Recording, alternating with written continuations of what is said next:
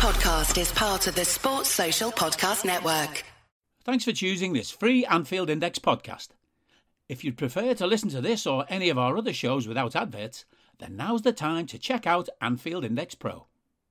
With AI Pro, you can supercharge your entire listening experience. You'll not only get all of our podcasts without the ads, but you'll have them far faster with our Quick Publish feature available exclusively for subscribers. AI Pro also puts you in the heart of our sound studio, with an option to listen to many of our shows live and interact with the podcasters in real time as the shows are recording. Upgrading couldn't be easier. AI Pro is available on all popular podcast platforms, and we have our own apps for Apple and Android. Just head on over to AnfieldIndexPro.com and get started today.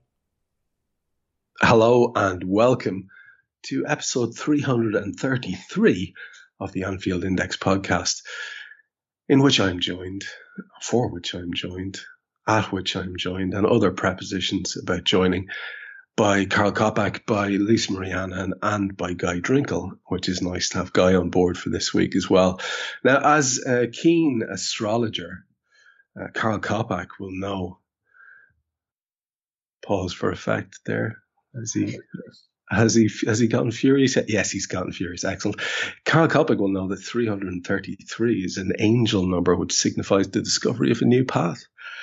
And maybe someone out there might know that the number 333 is also quite significant in the occult world and to the Masons. In fact, the Albert Pike Lodge is number 333. If you ever fancy checking out the website, because people think they're real secretive, but you can actually go on a Freemason website if you're interested. Am I on the wrong pod? And what I find really fascinating about this particular number is that if you were to do a typical impression of an Irish person saying that particular number, it would probably be something like 333 be Jesus and be Gara. And that winds me up so much that I have decided that this week what I need to do, folks, is I need to give you a little tutorial, if you'll pardon the arrogance of such a thing, on Irish accents and why you're doing it wrong in most cases. So this is something I found on the internet, on YouTube. It's actually not bad. It's pretty straightforward and I think covers most of the bases. And what I'm trying to indicate is that there is a variety, there is nuance. In my county alone, there are at least 3 or 4 different types of accent that I can talk about, and there's quite a few counties in Ireland, as you may well be aware. So just for the benefit of public broadcast, as a sort of a service to the world of impersonations, because I'll never forget fellas doing really decent impersonation types doing Northern Irish accents when they were supposed to be imitating someone from the South. Here's this little chat. See what you make of it. I think Ireland has to get something straight with the rest of the world, or maybe just Hollywood. You see, we don't all sound like leprechauns on acid. Thank you, Tom Cruise, Jared Butler, and Jesus have mercy on our soul, Julia Roberts. Ugh. There's actually a big difference if you're either from the north, south, east, or west of Ireland. Let's break it down and set this record straight. Are you listening, Roberts? Dublin is the capital, and the accent here was heavily influenced by the British occupation of Ireland for more than 800 years. What's odd is that for such a relatively small city, we have 2 very distinct accents, generally assigned to north and south side. On the north side, you'll hear people talking like this. Here the D replaces TH. So you get a lot of this, that, these, and those. And if there's a T at the end of a word, bleeding forget it. Venture south and they'll speak absolutely like this. The South Dublin resident is all about the O's and Oo's. Elongate those vowels like, like totally the opposite of the narrow sounds of the North Sider. Moving into the south, we come to the People's Republic of Cork, boy. For some weird reason, everyone here speaks a few octaves higher than the rest of the country, boy. It's a little bit forlorn and a little bit melodic, and every now and again, boy is thrown in for the crack. Fair play to you, boy. Now move down a bit and you're into West Cork, where it all gets a bit thicker and a bit faster. So. Then there's Kerry, and that is probably the jewel in the Irish accent crown. Not sure even Irish people understand this, unless they're from the kingdom itself. Sure, it's fast and it's furious. SH features even when it's not there, Sure, doesn't it sound better for it, Limerick is more nasal and sharper on the ear, so you can tell you've left the kingdom far behind. You might get called a goal if you're acting the maggot or if you're langers. Now we're going way up north. I tell you, it's very different, especially in Belfast. Sure, the Scottish plantation of Ulster was so successful that it changed the way they speak forever. Now is pronounced now. I means yes, and a wee cracker is a beautiful girl, so it is. So this is how we sound, you know what I mean, bud? And it's a totes generalisation, But sure, it is what it is, boy. And it's only a broad guide from an Irish gal, But sure, we're only having the crack. Now, I'm aware that Carl's come to visit this country, and Lisa Marie has been, and is talking about doing it again. So I just wanted to, give you a little bit of an insight into the various places you might wander and what the people will sound like there. And with that, welcome the astrologer of the show, Carl Kopak. How you doing, man? It is astrology, right? Firstly, just going on. And no, we've got a list. There are several points to be made here. My uncle is David, and my mum, who's always lived in Liverpool, pronounces David. I don't think anyone else does that. I think that might be a slight Irish thing. I'm not sure. It is an Irish thing. It is an Irish thing. He's always David. We recorded this, Trev, on the 28th of July, Raymond Kennedy's birthday. And if it's your birthday today, firstly, happy birthday to us. And I bet you're all happy with yourselves for being a Leo and thinking, oh, I'm a Leo because I was born on the 28th of July. No, you were not.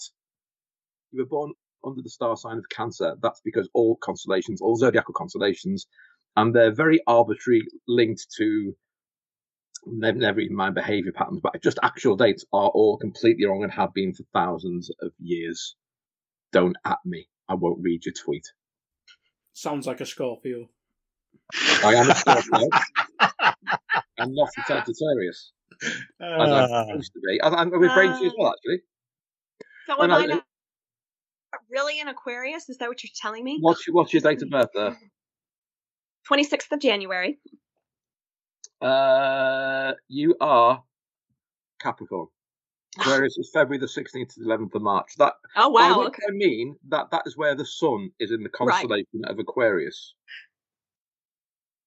See? I'm shattered. I've always liked the age of the Aquarius. Everything you know is wrong. I know. I'm going to have to completely rethink my life. Well, you have joined Jesus. I don't have time for that right now. You have joined Jesus in Capricorn. Well, here's the weird thing. So Braintree's only a few days younger than me. The sun on Braintree's birthday, which I won't share, was in the constellation of Ophiuchus, the sea serpent, which isn't even a zodiacal constellation. You gotta love a bit of a fucus to get a show started, and I'm delighted that my poking of the bear there turned into something educational for us all. So thanks for that, Carl. And Lisa Marie, we've already heard from you a little bit here. How's your week been? How are you doing since we spoke last? I'm going to talk about my holiday, but thanks. Oh no, we're getting there. Carry on. You can't. You carry on there, Trev. Yourself. There you go.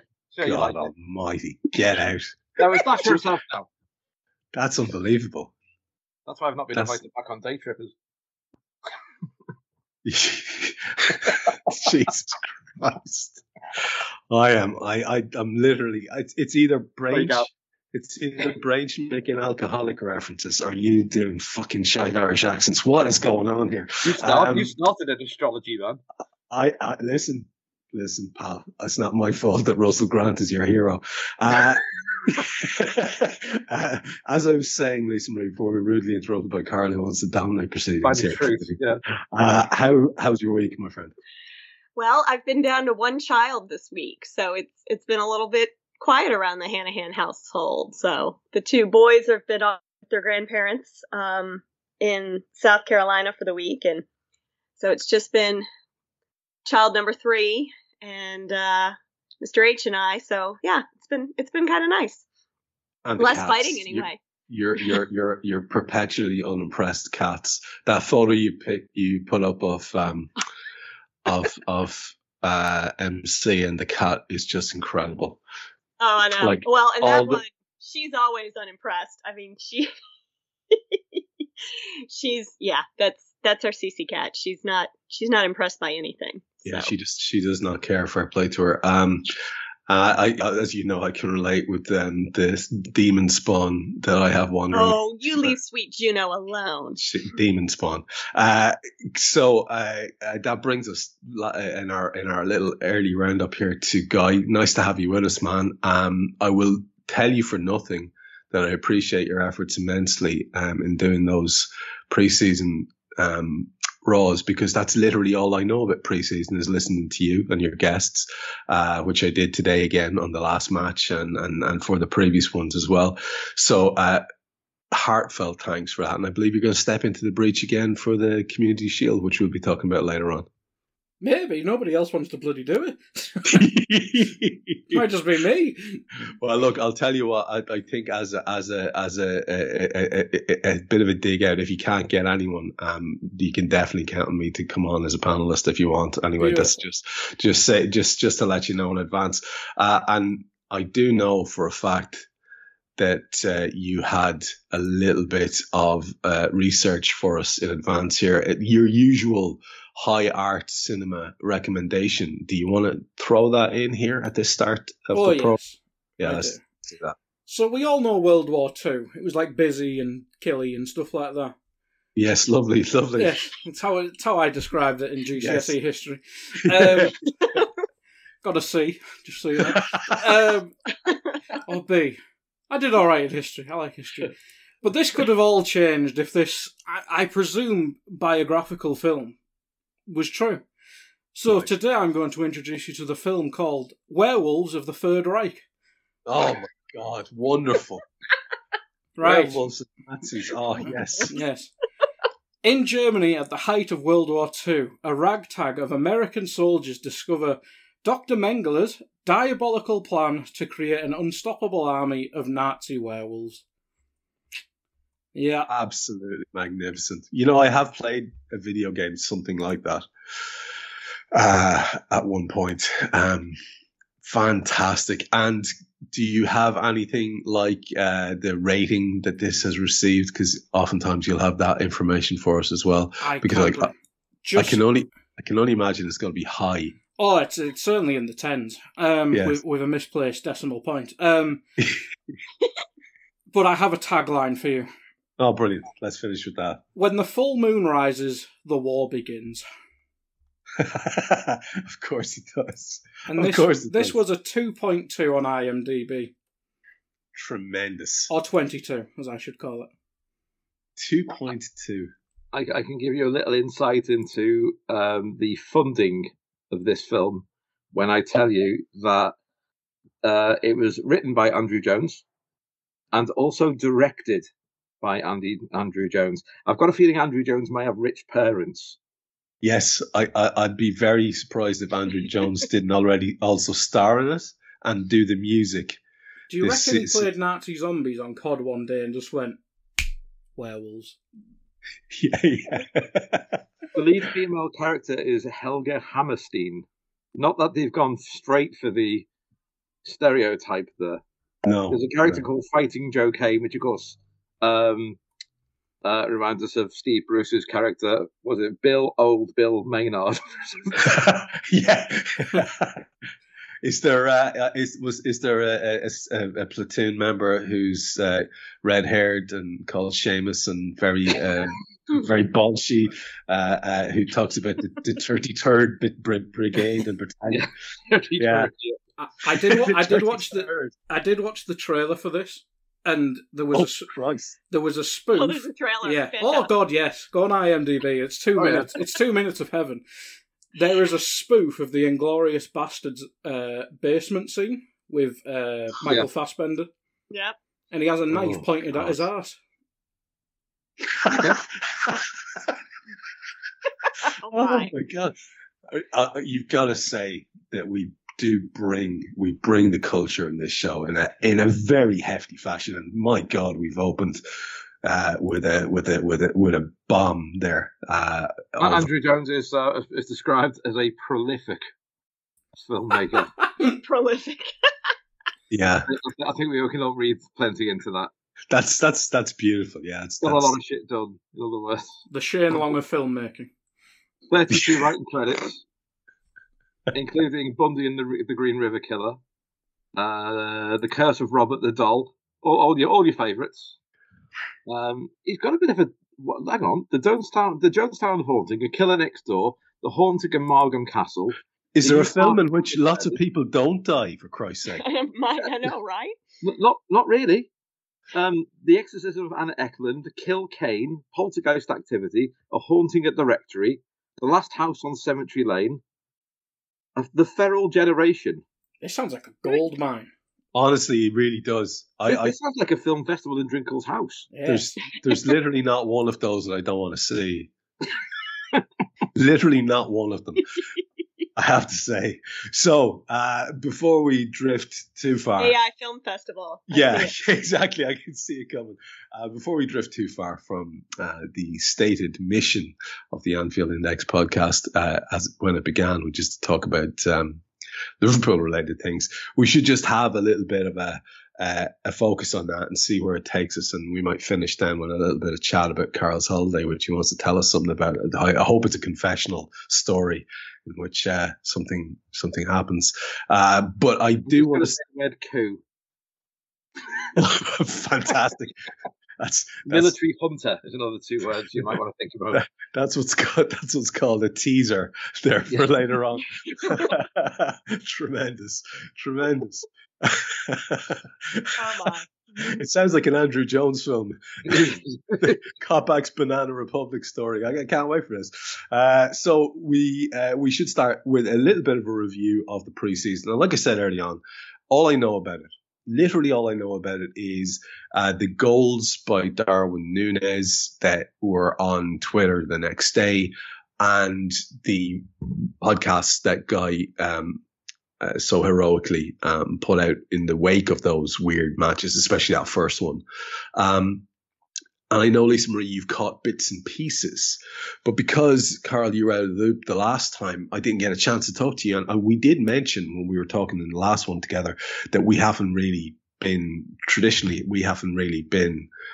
into pre-season, any of us contributing to the show. Did you get to see any of the games to date? And let's get a take from you immediately as well, because I do want to talk about the Community Shield, not because it's an important match, end of story, or a title, as Pep Guardiola would call it, but because of the significance of a match against Man City. So first of all, have you seen pre-season, Carl?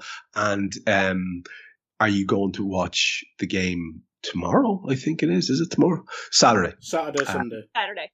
Yeah. I saw the goals. Yeah, I saw the training ground goals he scored, which is good. I think the goalkeepers have been a bit suspect on some of them, to be honest, but goals are goals. I'm happy with that. I am going to the Community Shield, and I'm not bothered about that either, to be honest. It'd be nice to beat them and sort of start with something. But I'm been in a match for a while. I've been in a match since the Wolves, whenever that was, last game of the season. So so I'm going literally just to reacquaint myself with my football club again. Can I ask you, was it tough to get a ticket for the Community Shield? I got one quite easily. Yeah. And I think there might be a few Spurs going around. Yeah. But it's in Leicester, which is weird. But which is actually incredibly handy for me because it's only 2 hours from here. See, that's what I was wondering about, because it's not the big venue. I wondered, would the tickets be scarce, or what the interest levels would be like for it, because I've got very sort of mixed opinions about it. But I do want to just save that topic about that game for the second thing. So let me just get a take from Guy and Lisa Marie. And I'll finish with you, Guy, because you've had the most experience of being exposed to it. But Lisa Marie, last week when we spoke, I know you had caught bits. Did you see that most recent game, the one that ended in a 1-0 defeat? Did you catch any of that?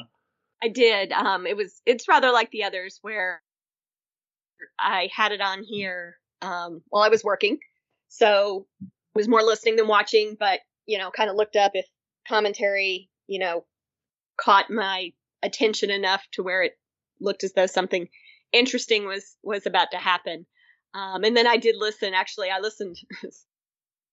Then I switched over and listened live on Discord when Guy was recording the post-match podcast as well, and may have thrown one or two comments in the chat as they were talking. So yeah, I did see it. It was well. Rather than try to sum up a preseason game, which is mean, I don't want to ask you to do that. Well, I did ask you last week a very specific question. I was like, was there a takeaway from it? Because listening to the lads chatting on the pod, there might have been a shaky Joe Gomez moment. There was certainly a weird Adrian moment, and there were a couple of Darwin Núñez incidences to watch. Certain other things as well that took the attention of the lads. What was the takeaway for you from watching the match? There's probably at least one thing that stood out. Well, first of all, it was nice to see James Milner lead out his Boy Scout troop at the beginning of the match. The first half, everybody looked a little bit disjointed, I think, if you will, but stepping back and looking at it, it isn't necessarily players that play together on a regular basis. Now, I don't know what they've been doing in, preseason training, but that makes sense. I know there was some, this pass or that pass didn't come off, but it was also who they were passing to is not the person that they're traditionally passing to. So, the anticipation and the runs and everything is, probably just not clicking the way that it should. I think the second half looked a lot better. When they changed everybody up, and we had, with the exception, I guess, of Adrian, basically what will likely be the starting 11 on Saturday. And it looked a lot better, but then it was just one of those things where we couldn't buy a goal, I don't think. I mean, there were some, pretty decent shots and everything, but just they weren't hitting the net that day. Yeah, that to me is the takeaway. Was just the inability to rattle a few goals home, regardless of the makeup of the team, and especially considering there was a chunk when we did have so many of our top lads on, that stuck in the craw a little bit for me. That's my only vague concern about it. I understand preseason is preseason, but I would like us to be rattling goals in because of the changes in personnel in that department. And Guy, I mean, as the man who had to soldier through that in ways that the rest of us didn't, is there a takeaway from the preseason? All kind of waffly talk about you can't put too much weight on these things and it's only preseason. We know all that, but there must have been something or a couple of things that took your eye, or either in a good way or caused your eyebrow to raise, perhaps in a bad way. What if anything are those? My first takeaway is that Salzburg really wanted to win that game. It wanted to die for 3 points, even though there was no points on offer. I normally go into pre-season thinking the lads who know they're in the first team aren't asked. They're there to get fit, and they know as soon as Premier League comes around, they can try and all that crap then. Whereas you look at some of the lads, let's take midfield. I think midfield's probably the spot that's up for grabs most, especially at younger players. You've got Jones there, you've got Elliott there, Carvalho can probably play there as well, and I think the 4 first choice midfielders, the 3 that came on in the second half, and Naby, I think they'll feel safe as houses. I think Elliott's had a good pre-season, but he's mainly played as the right winger. Curtis Jones, again, you can't really judge development in pre-season, but Jones still looks like Curtis Jones. He takes too long to pass to the person, and when he does, it's the wrong pass and stuff like that. So I think maybe the lack of taking of an opportunity, but I mean, if you think back to lads who did take the opportunity, and Kevin Stewart pocketed Sergio Busquets in pre-season, Marko Grujic looked like the best midfielder in pre-season, so you can't really judge it off that. But I think if you've got lads who need to make a statement. I think these are the opportunity. Is it an opportunity, or it's just a stage to do something?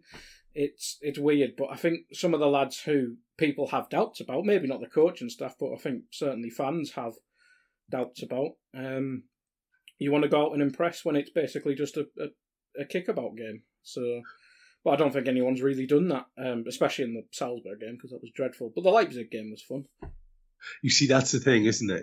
It's all about really fan perception and individual desires and wants for games that we know are looked at very cynically by the management team, by the players themselves, as you so rightly said as well. And that's our segue really into looking at this game at the weekend. The significance of which, for me, is that we're playing Manchester City. And Lisa Marie and I spoke last week about this a little bit. And my take on it wasn't any sort of pessimistic, oh my God, I don't want to lose this title or any nonsense of that nature. But rather, I don't want any psychological edge whatsoever to go to Manchester City, which, given that we know, Guy, that Guardiola takes it seriously and does count it as a title famously. Quadruple. Yeah, exactly. They will get a little buzz out of it if they manage to win or win convincingly or whatever, because we're not quite at the races yet. So that's where I am with it. It's a bit of a nuisance in many ways. What's your take on this? Again, Carl's already said earlier on he doesn't really give monkeys one way or the other. I don't either. At the end of the day, it's not going to affect my sleep, but I don't want any advantage going to them. Do you know where I'm going with that? Yeah, Adrian's playing, so I think it's a pre-season friendly. That's the way to look at it. Yeah. But to be honest, I'd be all just to annoy Pep mainly. I'd play the under-21s and then just play the first team against Strasbourg on Sunday. Now, you see, I would love that. I like the way you think, Guy Drinkle. I like the way you think. I would love that. I think that's fucking fantastic. That's a fantastic notion. Literally give them nothing by giving them nothing of our first team. I like that. To me would be the ultimate cynical move. I'd love if Klappo did that, but I've got this feeling it's not going to be like that. I mean, Carl, there's a kind of evil genius in that idea, isn't there? Yeah, but I can't see it happening at all. So I think he'd quite like the trophy because we've lost one Community Shield to them already on penalties, and it's I mean it's one of those things. You look at is it the sort of the getting ahead by winning the game on penalties, or does it not mean a thing? I think it'll always mean a thing to them, but I think both managers will think it's a training session with a trophy at the end. But I think at the same time they think, well, it would be nice to win it. We've gone through a hell of a qualifier to get to this stage. So we did have to win a trophy to get here. And he likes trophies, and so does John Henderson. So I'd like us to win it, but I won't be going home devastated if we don't win it. Would you start the team for Fulham against it, or would you keep people guessing? Probably about. I think he's probably going to go about eight of who he can pick. I think, and whack in the. I was going to say whack in the Minamino, but we haven't got one. Just do the odd. To be honest, I'm not quite looking forward to seeing Haaland. Hope he plays. Because I never got to see him when we played against him. But I think it'll just be sort of 75% of the first team and get them ready for the actual proper game that's coming the week after. Well, speaking of this particular game and the ones that are coming after, and with the opinion already raised by Guy there, Lisa Marie, that it'll probably be Adrian. There's stuff on the official website there, LFC. Or LiverpoolFootballClub.com, they have a little article about Alisson, and Kloppo was asked about his availability, and he says, no, Alisson and Diogo, more of whom later, have no chance. Ali trained today more than the day before, so he'll definitely be available for Fulham, so group relief there, but not for this weekend's, he says. And he goes on to say the same for Jota. Diogo is not here with us, so how could he play a football game? That will take a while, unfortunately. That's it. So it looks like a longer-term situation for Jota, where he probably won't be back involved for Fulham either. the Allison thing has a heavy enough bearing on how seriously I can take the game. And I know exactly what Guy's saying when he says, Lisa Marie, if Adrian's starting, it's a friendly, as far as I'm concerned as well. And it does take a little bit of the pressure off, oddly enough. So now I can possibly relax and not wince if Haaland bombs one in from 30 yards against Adrian, because, who cares? That's my current take now. That's how my thoughts are evolving on it. Where are you with the whole Community Shield and its level of importance to you? I would concur with that take there, Trev. I mean, I'm not going to be able to watch it. I'm out of town this weekend, so I'm not going to be at a place where I'm going to be able to watch it anyway. And I know you and I, as you alluded to, we talked about it a bit on our last podcast. And the more I've been kind of thinking about it, just, as it turns over in my brain, or I hear people, mentioning it coming up on Saturday, the less I kind of care about it. And I absolutely agree with Guy. If Adrian's in goal, then, whatever. Of course, we say that. I mean, let's just cross our fingers and hope that that isn't the case the following Saturday for the first game of the season. But yeah, it's another preseason match as far as I'm concerned. It's just a friendly with the trophy, just like they got over there, Thailand and Singapore. Yes. Man United got that lovely trophy that it looks like one of my kids put together in art class. And yeah, so that's kind of my thought. Let me, for the benefit of our listeners who don't do a lot of reading around with interviews, because I did notice, and Carl, you'll be able to speak to this more than anybody, towards the end of my time writing regularly, I thought I really noticed a lot of drop off in the amount of people that were reading stuff, even on the official website or whatever. And just in case you didn't get these quotes from Kloppo, and, Kloppo, take it with a grain of salt, press conference warning in advance here on the Shield and whether it has any massive bearing. He says the situation is that it's a very important game, but the situation is that we still have to prepare a season, so we cannot ignore that. So we played last night against Salzburg. We lost 1-0. We trained the day before twice. So pretty intense. That's what we have to do. I cannot ignore the fact that after this important game is a season coming up. So we have to extend our preseason, if you want, into the season. We play on Saturday against City and we play on Sunday a preseason test game, whatever, against Strasbourg. Then we play Fulham, and the next day we play another game, just that we can extend our preseason. That's what we have to do. So that's an interesting little thing already, that, much like we were saying, yourself and myself, Lisa Marie, last week, the quote Jan on it, like it takes a couple of games of the season to even get into any rhythm at all. So he's talking about another game immediately after Fulham just to keep going with this sort of pre-season prep thing. So still more reasons, I have to say, and Guy, let me throw this with you, still more reasons why we can't. It would be daft to be getting too head up about it. I think the attitude Carl has, because he's lucky enough to be able to go to it, just go and have a curious head on you watching Haaland and our new boys. And, that's probably the only way to take this, right? Yeah, just treat it like soccer, basically. I think that's what yeah. Some lad from Kasabian up front. Calvin Harris comes up. Serge bombing down the wing for the Reds. Portly, Robbie Williams. Yeah, great. But yeah, I think it's probably become more pre-season-y every year now, really. Well, I think Man City are in it every bloody year as well, which doesn't help. Makes it less interesting. I think we've had a couple against United, and it almost feels a bit more justified by rivalry. But when you see like Man City against Arsenal, it's like, I don't give a shit. But obviously it does this year, so I'll watch it. I'll have to pod about it. Hopefully it's an exciting game, because that Salzburg game was a tough one to talk about. But yeah, I think you go there just by sheer intrigue. I think people want to see Darwin Núñez in the flesh. Only our Asian fans and anyone from Austria and Germany have only been able to see him so far. But you want to see how he links with Mo, with Diaz and stuff like that. And you want to see Carvalho, because I think we saw Núñez up close and personal in the Champions League. who watches the Championship really, apart from the 1 week before the Premier League. I think that's the only time I actually watch the Championship. So yeah, it'll be interesting to see the new lads. But yeah, there is an intrigue around Man City because we all know it'll be us 1 and 2, and that's how it'll probably be because Chelsea, and Arsenal, United, and Spurs aren't going to make that jump either.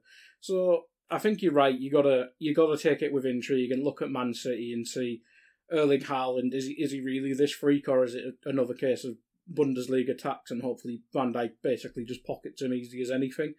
But it won't really mean anything if he scores a hat trick against us in the league later in the year. So, but yeah, I think you go in it. Then Klopp and Guardiola will be overly friendly, and then in months that come, there'll be little snide comments between the both of them, as there usually is. But yeah, as I said, soccer aid for me. Well, Carl, as a fella who's had a little bit of time to relax there recently, I don't know if that increased or decreased your social media interactions or what you've been watching, whether you were lounging and scrolling a lot or whatever. But if you were, you'll have seen something very interesting because Guy touching it there that, we'll be looking forward to seeing Darwin Núñez. It seems to me that the vast majority of people who will be watching Darwin Núñez with great, great, great interest are non-Liverpool fans, because they're the ones who've been posting pathetic little videos from our training sessions where he doesn't hit the target and going lol. So this is it is actually for that reason again that I don't think this stuff affects the players really unless it's put to Klopp in a press conference or they're very sensitive little flowers. But it has been really notable this week how much attention is on him and how much of it is negative attention from people who don't even support Liverpool. It's very 2022, this, isn't it, Carl? If we bought Mbappe and Haaland and played 4-4-2, people would be saying they've blown all that money. You can't really win on that. I mean, the fans who don't support Liverpool and have an active dislike Liverpool are never going to be fair to Liverpool in the same way I'm not going to be about Everton or United. So you can't really sort of take that. I will admit I was surprised when we bought him. I'll say that given what I've seen. But when he played against us, but the point about him is it's not what he's done in the past. It's what he's going to do with this manager. That's the big thing for me. And if he's a bit ring rusty or whatever, or he's got issues with his game, then he's working with the best manager in the world who thinks he's got something, and that's good enough for me. I'm happy to do that. If he doesn't start till October, I'm in it for Fabinho way, then I'm happy with that as well. It's not about what he's doing in pre-season. It's a kickabout. It doesn't really matter. But Guy's just been saying someone's done a big massive ultra tweet.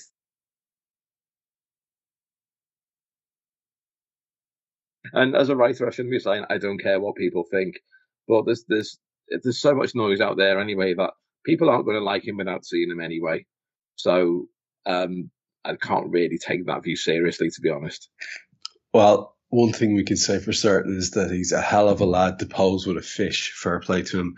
That is a hell of a picture. I have seen that. Yeah. It's one of the more bizarre pre-season things I've ever seen is him and Ali in their respective fish pictures. But this is the kind of thing that we do like to see at the start of the show actually on completely inappropriate photos of footballers. I think there's possibly more than a show in that. Yeah. When you think about it.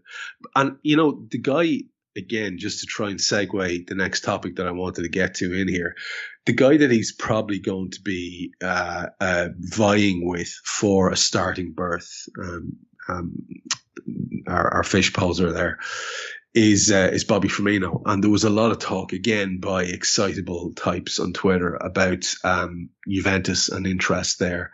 And again, just to quote Klopp, because it is kind of important, that when he was doing his pre-Community Shield presser, he said in Austria, Bobby is crucial for us. Bobby's the heart and soul of the team. The way we played in the last few years is only possible because of Bobby. That's why I'm really, really happy. You could train the majority of the time here in the preseason so far, and everything looks really good. I'm absolutely fine. And for me, there's no doubt about his quality. All the rest, we will see how this year goes. But yes, he's essential for us. Now, there's a few little ways that tangents that he takes there that I wish he hadn't. But what do you think, Carl? I mean, that does sound pretty convincing in terms of putting the rumours of a potential exit to bed, doesn't it? I think he's staying, but he's also aware that he's in his 30s, so one more year and see what he can do. But, I don't think I'd be amazed if he goes just because Sadio's gone as well. I don't think he's going to take 2/3 of his lineup out. With Divock gone as well, I know we've got the new lad in Carvalho who can fill in, and maybe Harvey can push up. I don't know, but I can't see him getting rid of Firmino. I don't know, but I do think he's going to get fewer minutes, which is really, really sad because he's a legend, a genuine football legend. Yeah, and I Lisa Marie, I couldn't agree more with the things Klopp was saying there about how crucial he is and how crucial he has been. But that line at the end where he says, look, all the rest, we'll see how this year goes. But yes, he's essential for us. Like what that to me is saying, look, he's going to get one of these sort of reviews at the end of the year, and we'll decide whether we do a Jimmy Milner and a Jordan Henderson and offer him new terms. That seems to be pretty much what he's saying there, pretty explicitly as well, I would have thought. Yeah, I think you're right. I think that is what, it's just evaluating, what, as harsh as it can be, is what's best for the team. And, if him continuing to stick around is in our best interest, then that's great. But, all of us a year or so ago were, quite concerned about how the team was aging, how many players we had, in the upper 20s approaching or, even at 30. And, we're seeing that refresh as we were all calling for. And, unfortunately part of that sometimes is letting, wonderful players like Firmino, move on and, finish their career somewhere else. And I think a lot of it may depend on how much he's wanting to play. If he's content like Milner, to just be a squad player that comes in and, for 10 minutes and kick somebody up in the air, as we often say. Not that Bobby does that, but, Millie. Or, if he's wanting to play on a more regular basis, more minutes, then it very well might be time for him to move on. Now, I noticed the title of the last Raw invoked Jimmy Milner's preseason beard, which, to be fair, has the goal of what lads used to call a depression beard for me. But Lisa Marie, you told me, we were talking, was it yesterday, about the origin of it and where it's come from. And apparently a couple of our players have had a sort of an influence in the sprouting of said whiskers. What's the actual story there? Because I never got around to seeing that thing. I think, and I'm kind of going off of memory here, but and Milner said this himself. I think he was doing, one of those preseason interviews, and they asked him, hey, what's with the beard? And I guess Hendo and Romo were,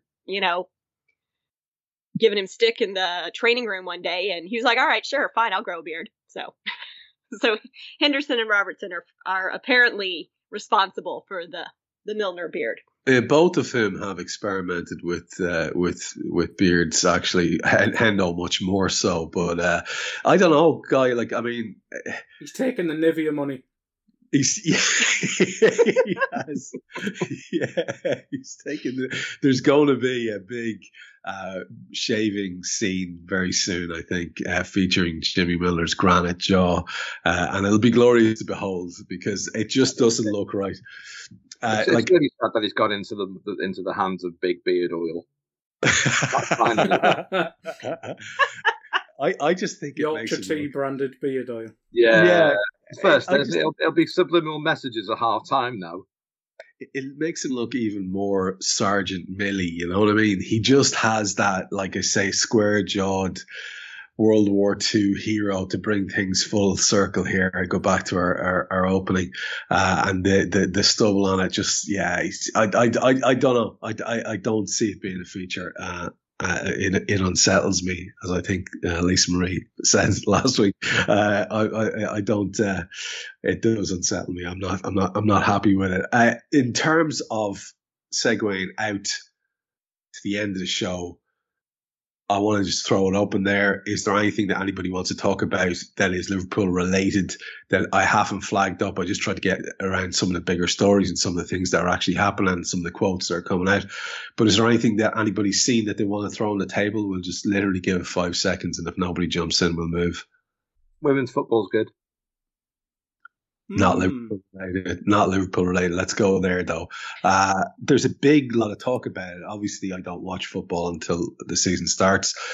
That is well known. I don't know what's going on, but I've seen nothing but reports, and I've seen Ian Wright talking effusively about girls getting the chance to do football and PE and all that kind of thing. I suppose I didn't really understand what sort of difficulties maybe that certain young girls faced in trying to get to play football. I didn't understand that was a thing.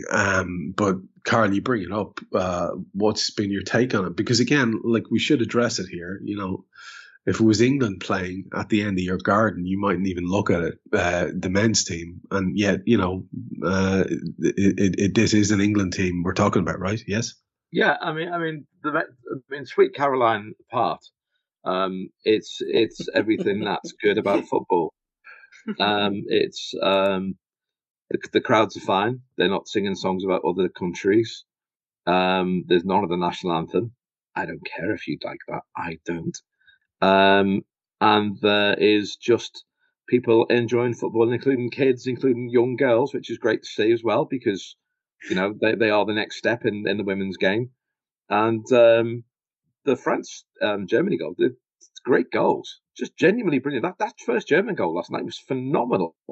Where she got across and got her angle in, and I think it might be a little bit overhyped, but it bloody deserves to be after the way it's been torn down by people like Alan Sugar, and he's a prick, that man. That's the highlight of the tournament, to be fair, is Ian Wright burning him on a tweet. Telling him he needs to hug. He needs a hug, yeah. And calling him bro.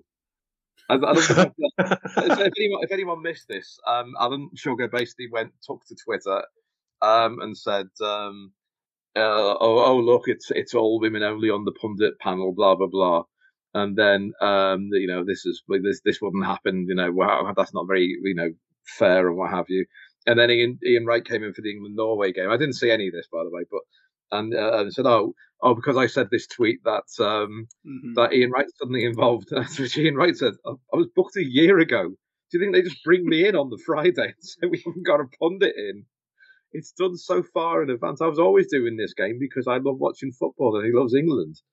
And then he just sort of dissolved into, Alan, you need a hug, mate. You know, don't double down on this stuff. Come on, there's room for football for everyone here. Can I say? And he had another go yesterday as well, saying, like, you know, if there's no, his point was, I thought was very interesting. There's no point, there's no legacy after the Olympics in 2012. We did it, nothing happened. None of that spirit was worked on whatsoever, which I completely agree with. And he said, you know, and we can't fall into that thing here because this has been, the crowds have been great for it. It's been played in a brilliant spirit.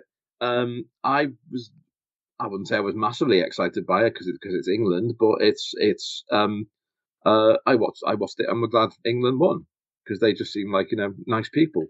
It is nice supporting England for once, though, because it's probably similar for you, Carl.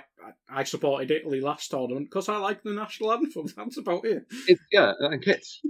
Yeah, I was a bit disappointed at Sweden because Sweden have got one of the greatest kits ever and always have had a good kit, which is a big deal with me. I think there's an element of do I only support them because I'm against the people who would hate it?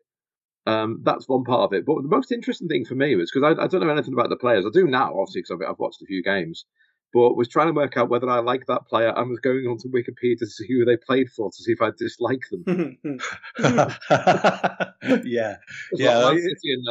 it's nice to see that at the end of the day, all the high-minded talk gives way to tribalism. I do love. Who to play for? Oh, you can. Yeah, exactly. You can fuck up. But I do actually want to double down on this thing, and I'd like to thank you for not using the title given or bought or whatever, purchased or whatever. Oh, they should have titles. I've always said that. Yeah, you know how I feel about all that sort of nonsense. And Alan Sugar, it should be remembered, not that many years ago, tweeted a Photoshop picture of the Senegal team standing in front of a load of shades and other items. And he says, I recognize some of these guys from the beach in Marbella, multitasking, resourceful chaps. And I'm sorry, but I don't care that you're of a certain age or background or whatever. That is tone deaf at best and racist at worst.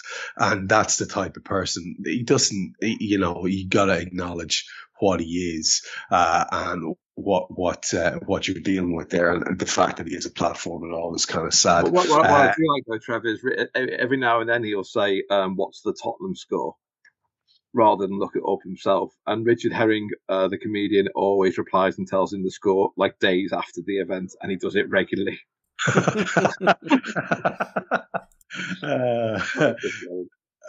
Well, with that, let's think about winding this down. Can I ask Lisa Marie a question? Oh, yeah. I run my own podcast, Trevor, and it's very successful. What is there any sort of traction for the women's the game for women in America? Oh, absolutely. There's me just throwing away my entire presenting skills because I couldn't get that sentence out. There we go. Trev, ask her that question. Yeah, tough shit, Carl. Tough shit. To be fair, Lisa Marie, before you go off on one here, because I know you've plenty to say on it. Like, I actually know maybe 10 US women's footballers over the last couple of years, because it's huge there, right? It's massive. I was going to say, I was wondering if it's more sort of what part of the country. But I believe, Lisa Marie, that there's been a lot of talk led by the captain of the most recent really successful team about pay equality. Is that right? That's a huge issue at the moment. Yes. Now, I'm not going to be able to speak to any specifics on that. But all right, first of all, yes, the U.S. women's soccer team is more popular than the men's team. Just because the game, I think, well, they've been, of course, hugely successful. That always helps tremendously. And the sport is,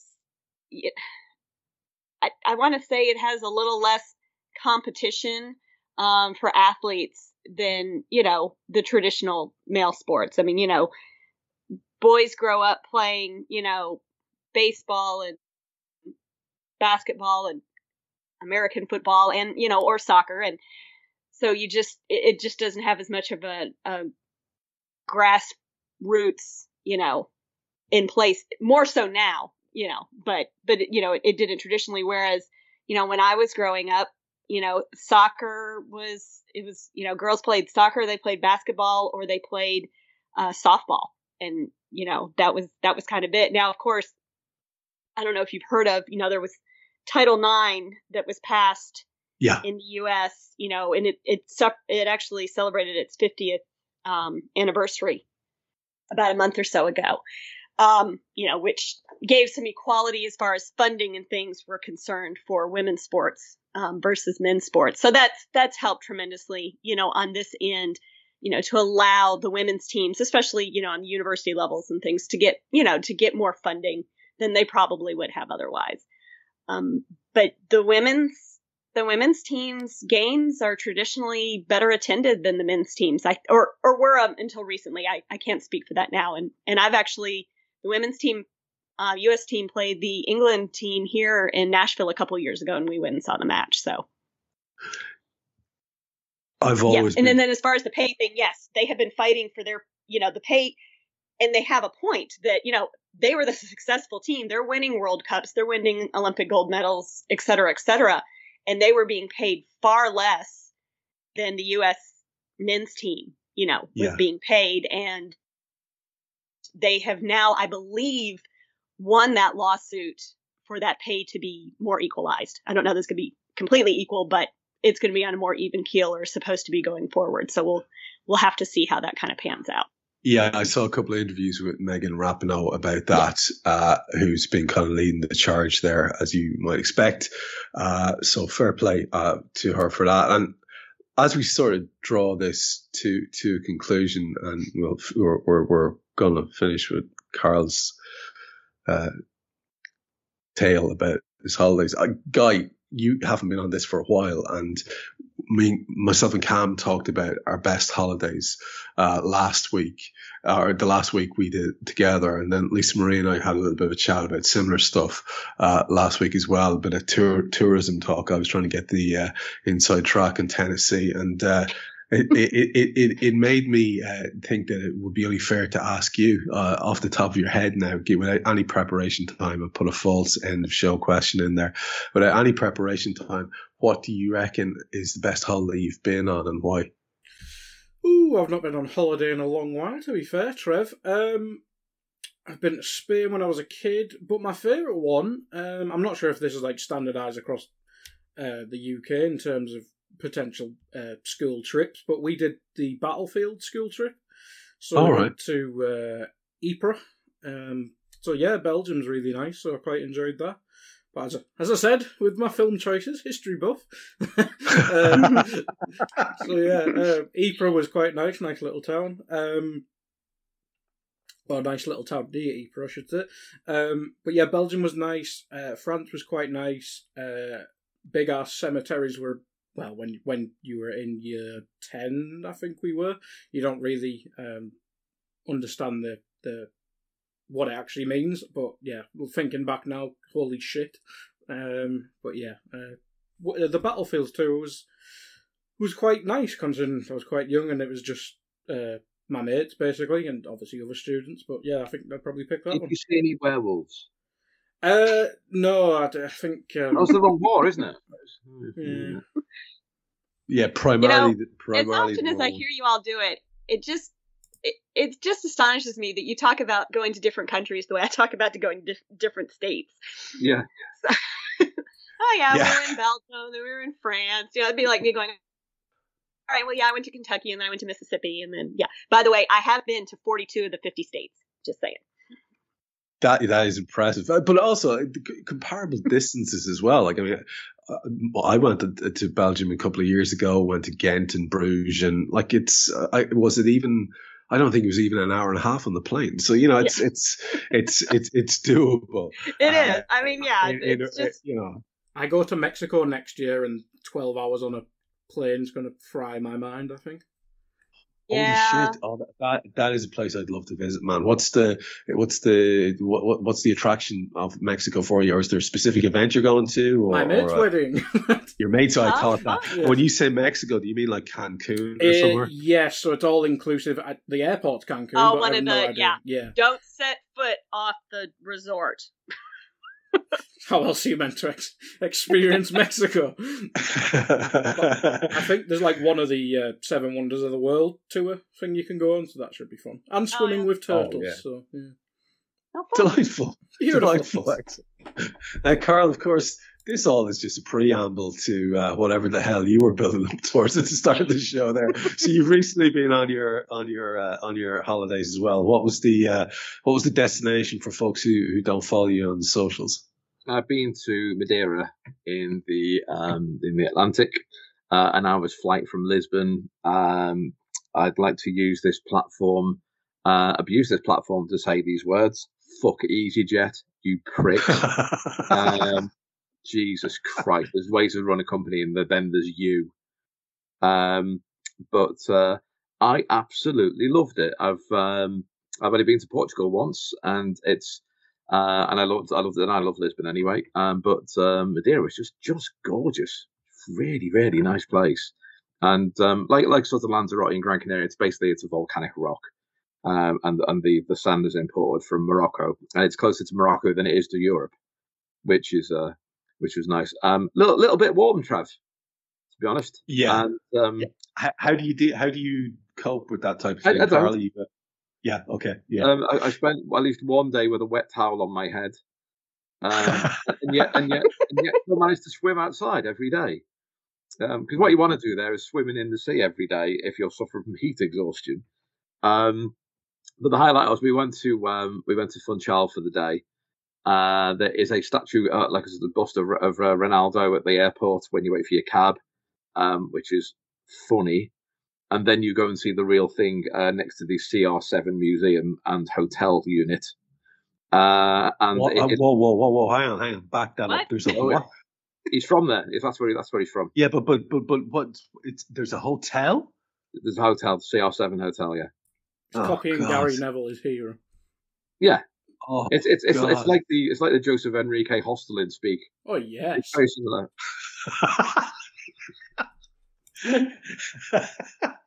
Hang on. Remember when all our Spanish players got locked in Jose Enrique's basement for half a season? I won't have a bad word said about Jose Enrique. Manquillo disappeared for a year. He did, yeah. But he's a legend of a lad. I have to say, I really love the stuff that he puts on social media. And will there ever be a better? I can only assume it was right back. Yes. No. But will there ever be a better picture posted online than him and his girlfriend standing naked as he was photographing the view out his hotel window and the reflection was barely visible? I mean, Jose, what a lad. Fair play to him. So hang on, so you go past the hotel, the Ronaldo Hotel, past the Cultural Heritage Centre, and then what was next? I went to we took a day trip, a 3-hour trip out on a catamaran where you sit on the netting at the front, which is above the water, and then we got out and had a swim with some. Well, actually not at the same time. Some dolphins joined us, as in leaping out of the water and all that. And then just before you come back into port, they sort of just put one of the ladders down. You can go and swim in the green, azure green waters of the Atlantic. And I thought, at this point, I am not thinking what day 3.7643 LSC, our boss, says on Twitter about Darwin Núñez. Yeah, that's when you've totally switched off. Yeah. I was thinking, is that a real thing in my life? Apparently it is. Yeah. But, to be fair, that's a hell of a prompt as well. If you got something as naturally gorgeous as that, that'll do it in terms of distracting you, I have to say. So sadly still no holiday for me, but I can't complain too much, seeing as I'm on holidays in a way that most people aren't.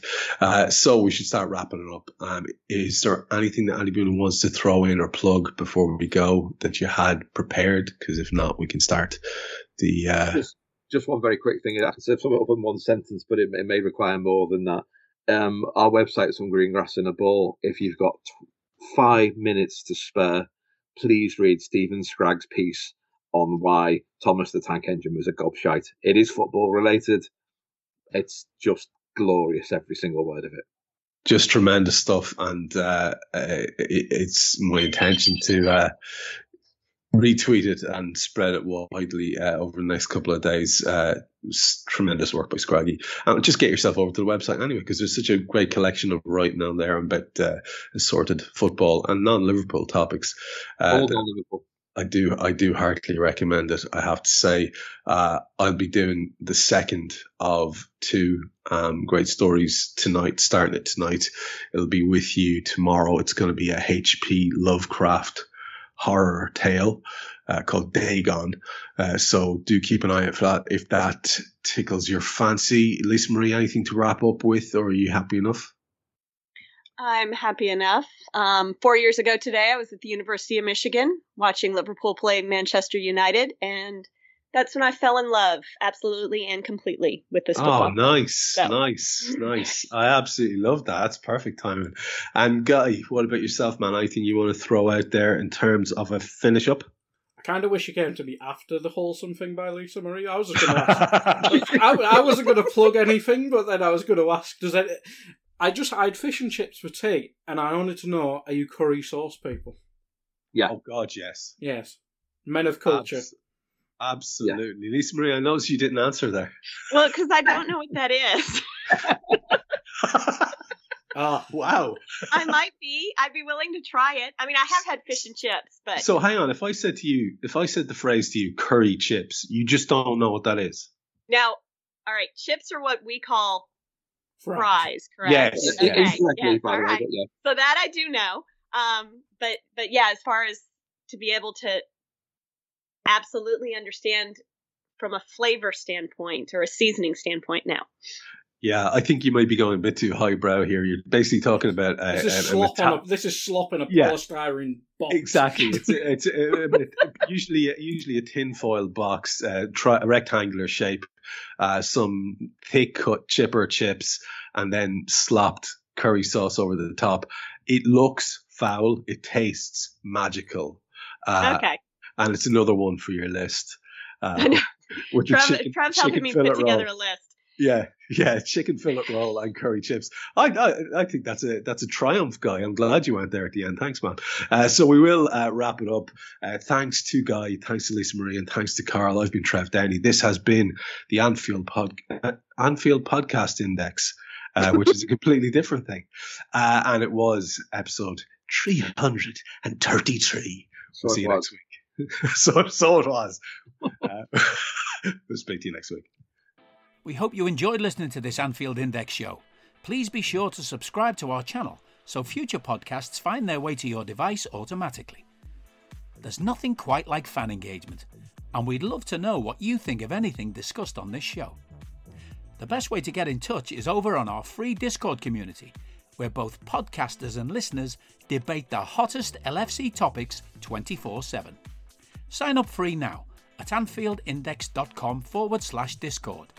You won't regret it. You can also follow us on Twitter at Anfield Index and find us on Facebook by searching for Anfield Index. Oh, and before you go, we'd love it if you could leave us a 5-star review on your favourite podcast app. It only takes a couple of seconds, and it means the world to the people who create these free shows. Sports Social Podcast Network.